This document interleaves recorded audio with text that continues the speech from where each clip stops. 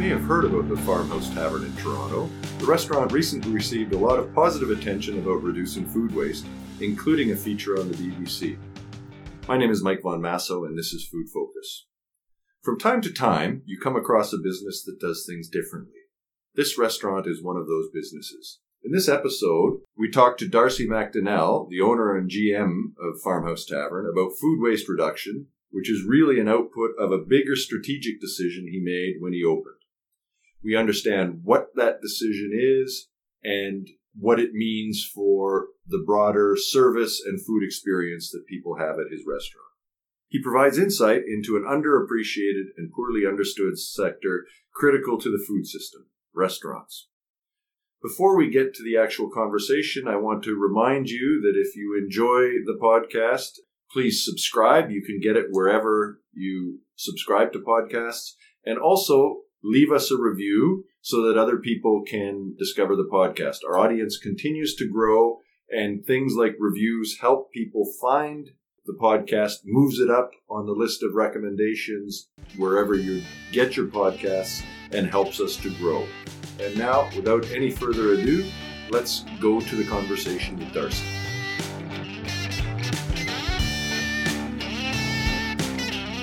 Well, hello, Darcy. Thanks for taking the time today. Hi, Mike. Thanks for making time for me. Well, I'm excited to talk to you today. I wanted to talk to you a little bit about some of the news we've seen about your restaurant, the Farmhouse Tavern, about saving food waste, and I think there's some other things that you do there that are pretty interesting. But before we do that, why don't you take a minute and tell us, what is the Farmhouse Tavern? So Farmhouse Tavern is a gastropub in Toronto in the West End near High Park and the Junction. It's, I think, a quaint little space that's reminiscent of a rural Ontario farmhouse with sort of a tavern side, what I call the farmhouse side. So two dining rooms that are both the same size. One has a bar in it, one has an open kitchen in it, and there's a little private dining room in the back. And they have a nice west-facing sunny patio.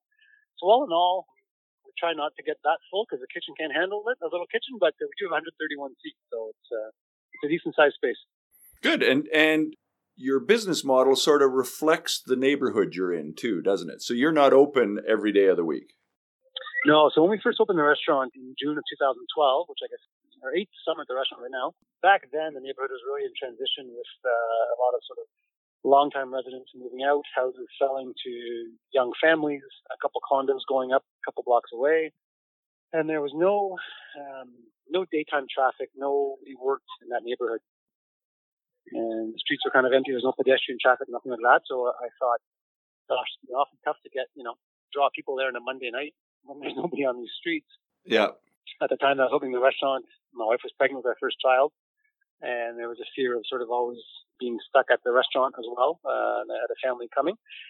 So those two factors of a low traffic flow as far as pedestrians go and stuff, and the family at home, I thought, let's see if we can make this work on a couple less days a week. And what would be our busiest days? We identified those as being, Thursday to Sunday ideally, or we thought they'd be anyway.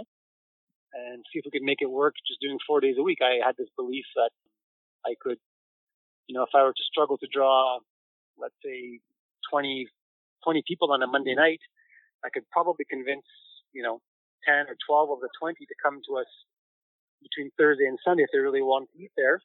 So if you move those guests over to later in the week, then you do the math and say, well, is it worth opening for 8 people? And the math doesn't work out. Well, and lots of restaurants should be doing that math, right? I mean, I think that one of the things I think is really cool is that you did that thought process, and not only from a business perspective, but from a personal perspective, and that overlaps to your staff too, which we could talk about later, being more predictable and easier to manage. But lots of restaurants make money on busy days and then lose money on less busy days and then become a break-even restaurant. And so I think it was relatively unique and innovative that you said, well, no, I think if we're only going to have 8 people or 10 people in the seats, it's just not worth opening up. Yeah, especially, like I said, when you do the math of sort of shifting over the guests that were going to come anyways later in the week, then it's kind of clear. But I think restaurants, there's always this pressure to sort of be open and we're only going to make revenue if we're open kind of thing. Yeah.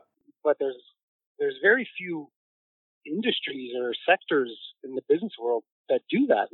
I think one of the great examples to look at for restaurants is what movie theaters do. Movie theaters only show a movie twice a day at very specific times in very specific theaters, and their pricing varies from a Tuesday to a matinee to a new blockbuster that doesn't accept coupons, so on and so forth. And then depending on those days, sometimes the price of their popcorn and drinks are different. If you want to do the VIP experience, you pay more for the convenience of having your own seat or getting your ticket in advance. I think there's lots to be learned from one example being movie theaters. Airlines obviously do that. Hotels do stuff like that. So, yeah, it's a bit more of I think we got to be a bit more confident sometimes in our product and take the bolder initiatives. I couldn't agree more. And you and I have had that conversation before, and I'd like to come back to that. Let's go back to what we originally talked about is that in addition to being a very good restaurant, and I'm biased, I've been there and eaten there, but in addition to being a very good restaurant, you've also gotten some press for being really good about food waste, at reducing food waste. BBC News and others have covered your restaurant, which never hurts, and said you've done some smart things about food waste. What have you done? Yeah, with the 4 days a week, obviously there's presents different challenges and opportunities. I personally hate using a freezer or unthawing things or freezing things. I'm not a huge fan of leftovers when you can be cooking with something new and fresh.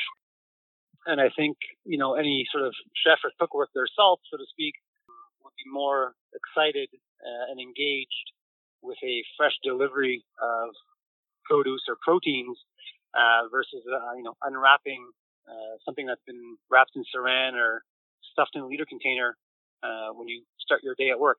So I think from a mental point of view, fresh food's more engaging for the cooks working with the food.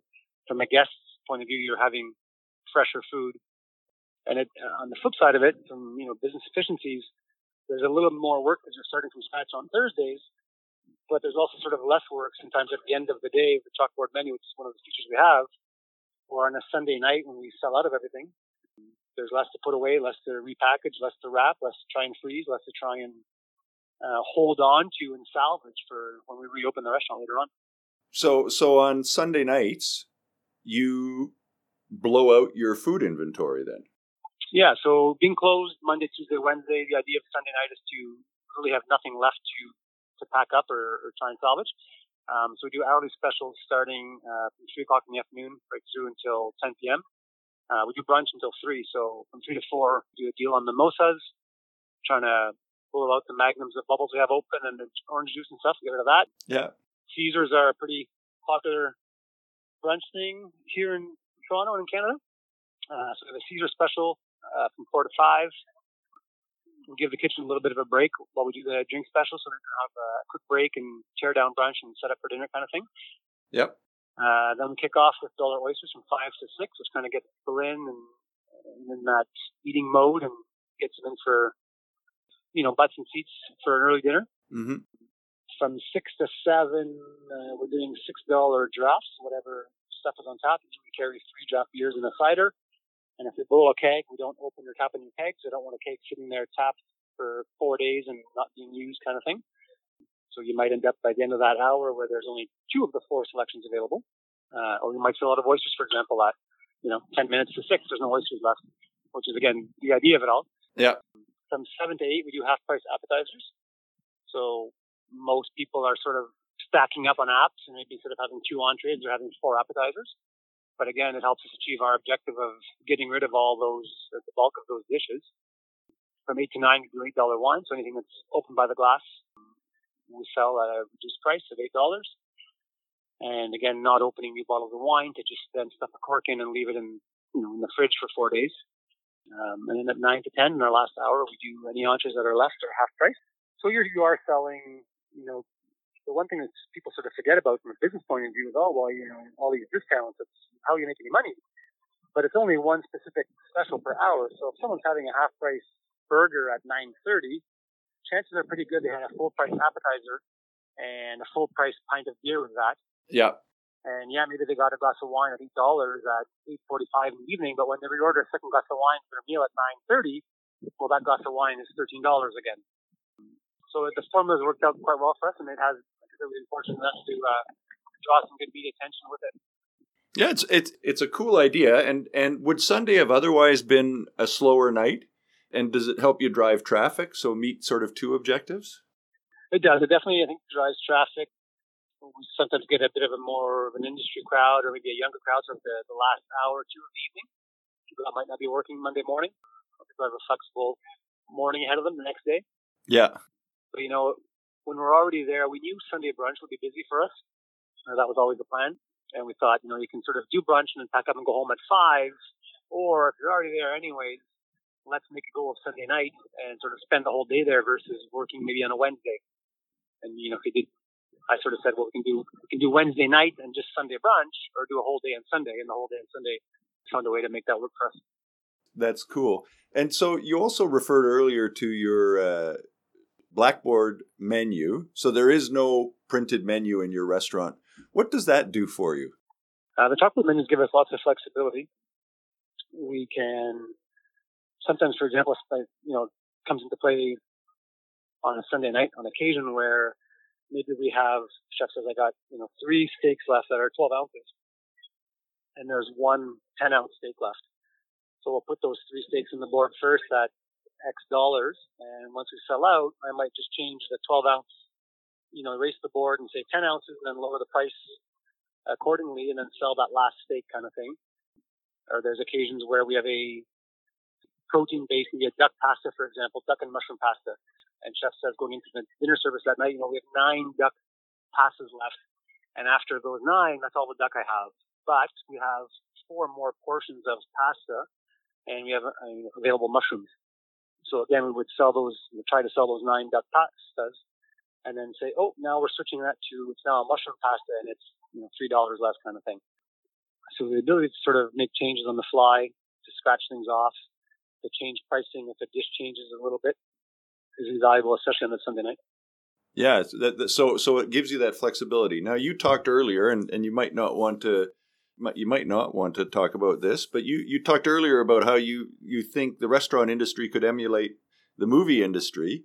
With the chalkboard menu, you could also charge a different price for the same item on Thursday as you do on Saturday when demand is higher. Have you thought about doing that sort of thing? We do it a little bit in a bit of a different way because we're starting with a new menu, not a new menu, but sometimes new dishes, or the week's menu starts on Thursday. If chef says to me, I have 3 new dishes, we look at them, we taste them, okay, we're good to go. We think, you know what, I'd like to get $15 for this appetizer. I'll likely run it on the Thursday night at $14, get a little bit of guest feedback, watch if the plate comes back empty or some stuff left on the plate, gauge people's reaction to the dish, make sure we can execute it the right way. Sometimes I go back and say, you know what, chef, no one's eating that component of the dish, or people seem to have devoured that and the plate was clean. Maybe it should be a little bit bigger. And then what often happens on the Friday, Saturday, Sunday, we get to that price that we want to. So, we charge $14 on Thursday. We really fine tune and tighten up the dish to make it even better. And then it's $15 Friday, Saturday, Sunday, for example. Well, and I hadn't thought about it. I hadn't considered it. So with the chalkboard menu, how much does your menu vary from week to week? Because you don't have to have it printed.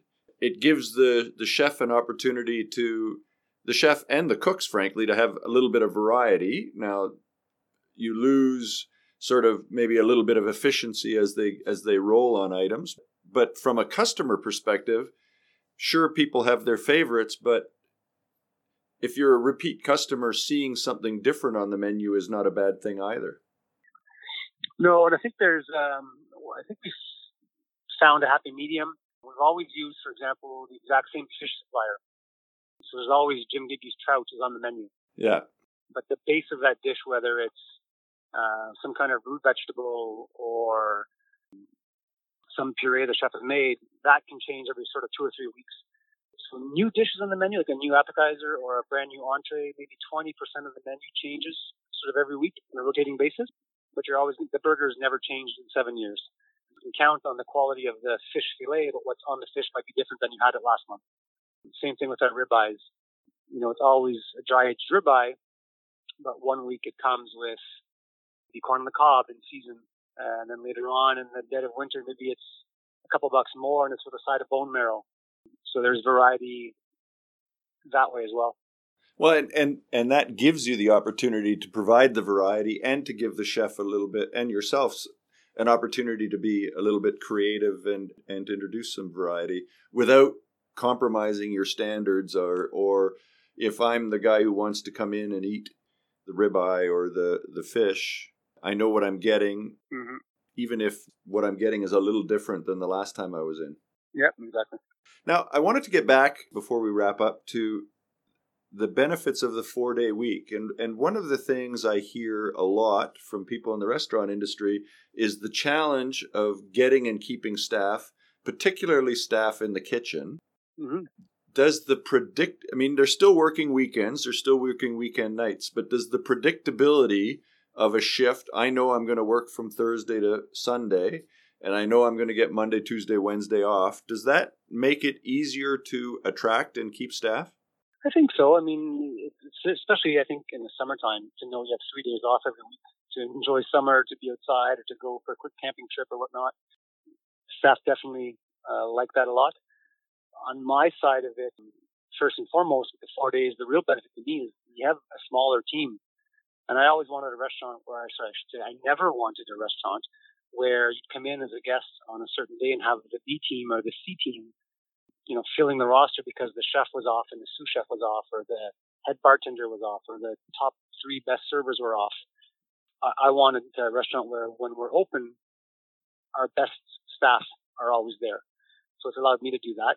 I think it's allowed us to have maybe sometimes a higher quality of staff, and good staff, I think, gets good staff, and high quality staff help attract and keep good high quality staff. So it's a bit of a self-fulfilling cycle almost in some ways. So, and that makes your life easier and improves the customer experience. For sure. I mean, there's less training dollars. There's more familiar faces. The team works more in sync because they're always working with the same people. There's too many benefits to list. Well, yeah, and I don't know if you anticipated those, or if it came down to at the start, I'm going to have a young family. I don't want to be working 7 days a week, which I think a lot of people don't realize that owners of smaller restaurants end up doing a lot.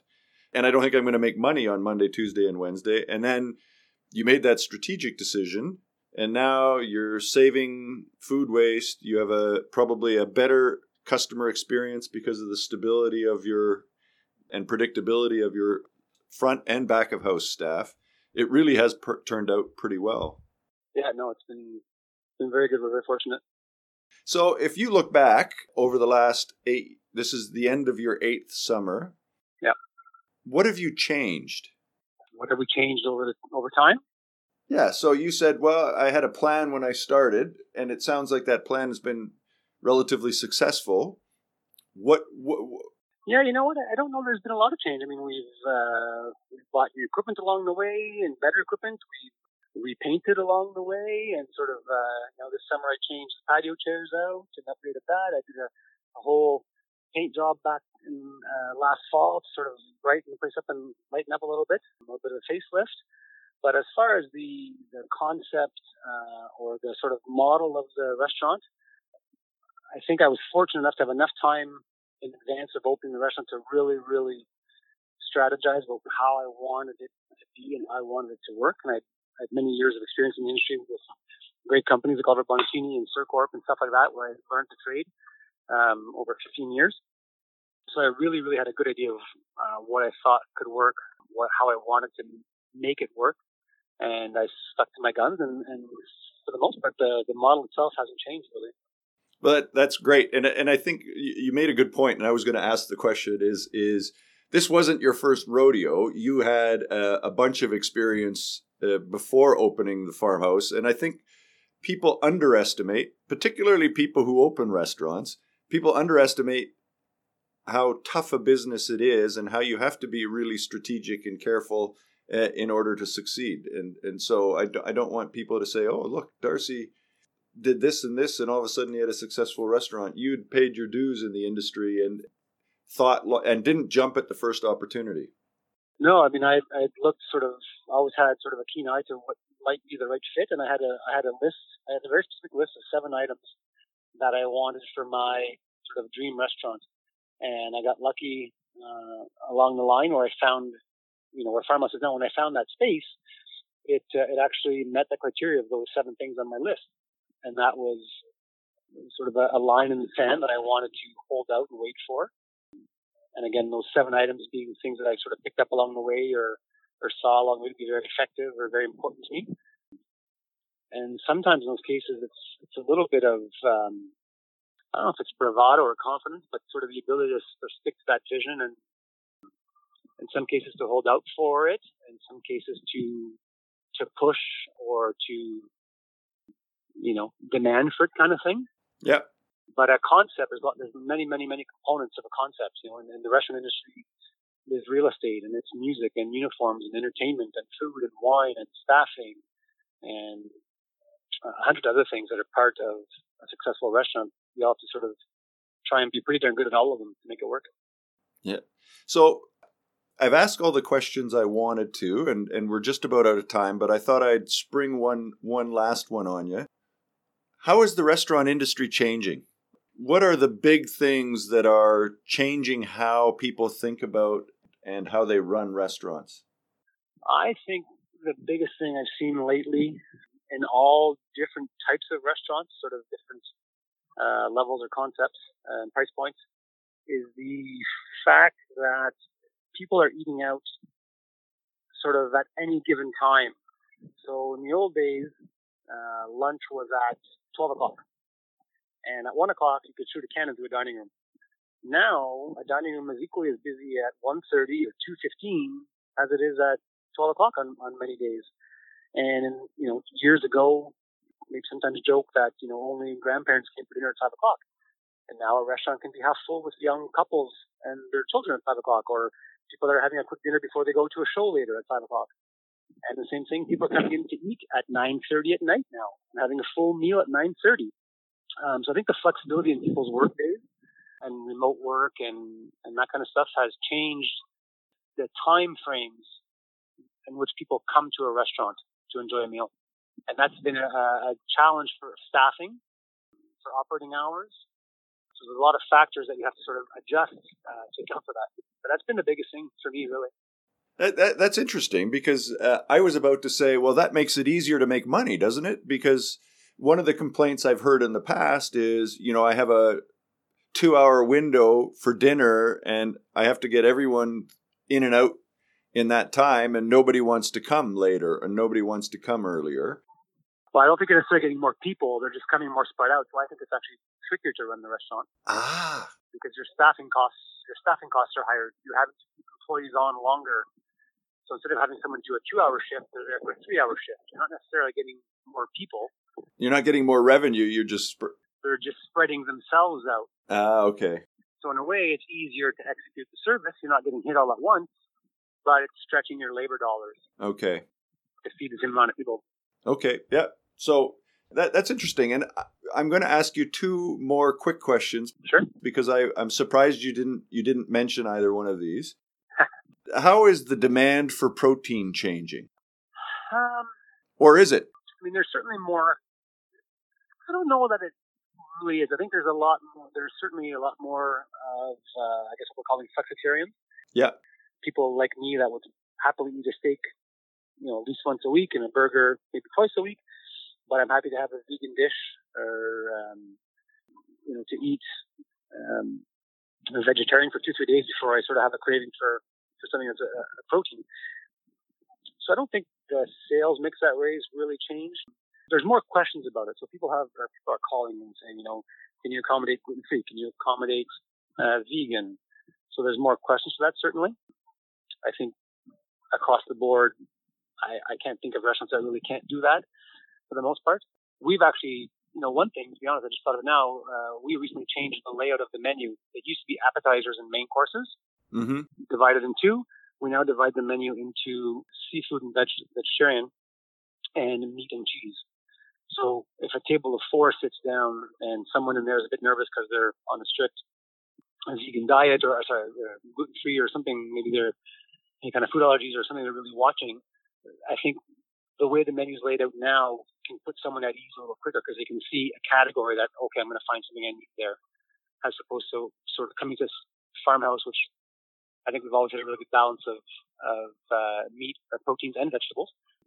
But people sometimes still call and say, we don't eat pork. Can we come to the restaurant? Like, we don't even serve pork. We have bacon at brunch. That's it, Yeah. But I think the change we made in laying out the menu has, I think, helped put people that are maybe sometimes nervous or not sure if they can get what they want at ease because they can identify and see it, and draw it out of that chalkboard faster.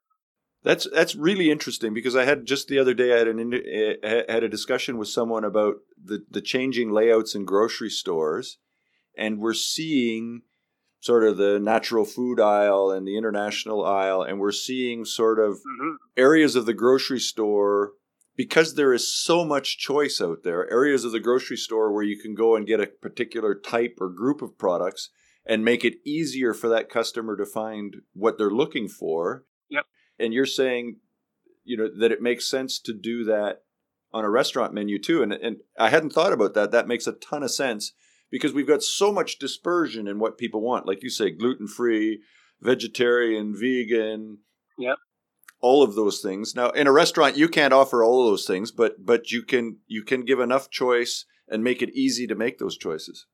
Yeah, like I've always said, you can't be everything to everybody, but you have to have at least something for everyone, and you can't lose the vote, right? If a table of 4 comes in and, for lack of a better example, maybe, grumpy grandpa only wants a burger. Well, if the burger's not there, the family leaves. Or one person in the family is pescatarian. Well, you got to have something that they can see and go, okay, cool, I'm good to eat here. Yeah, that works for me. So you never want to lose the vote when the table's sort of looking at a menu, deciding to come in here or to go next door, kind of thing. Yeah, exactly. That's an important thing as well. Exactly right. And a big part of that is to have something. If you want to keep the group, you have to have something there for everybody, or the group leaves. Yeah, exactly. Well, Darcy, that was awesome. I learned something, and I'm looking forward to coming back and seeing you again. And thank you for taking the time. I appreciate it. Thanks for listening to us. Appreciate it.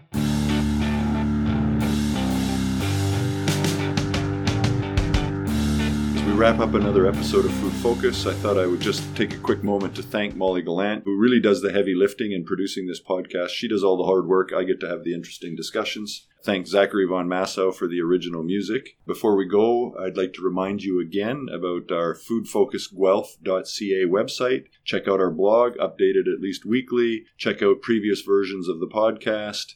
Check out our trends report and get in touch with us. foodfocus@uoguelph.ca. We'd love to have you send us comments, ideas, suggestions, and just to interact and hear what you're thinking about. Finally, if you like the podcast, please take a moment to rate us wherever you get your podcast, as this helps other people find us. So, thanks again. Hope you enjoyed it, and looking forward to talking to you again soon. Bye-bye.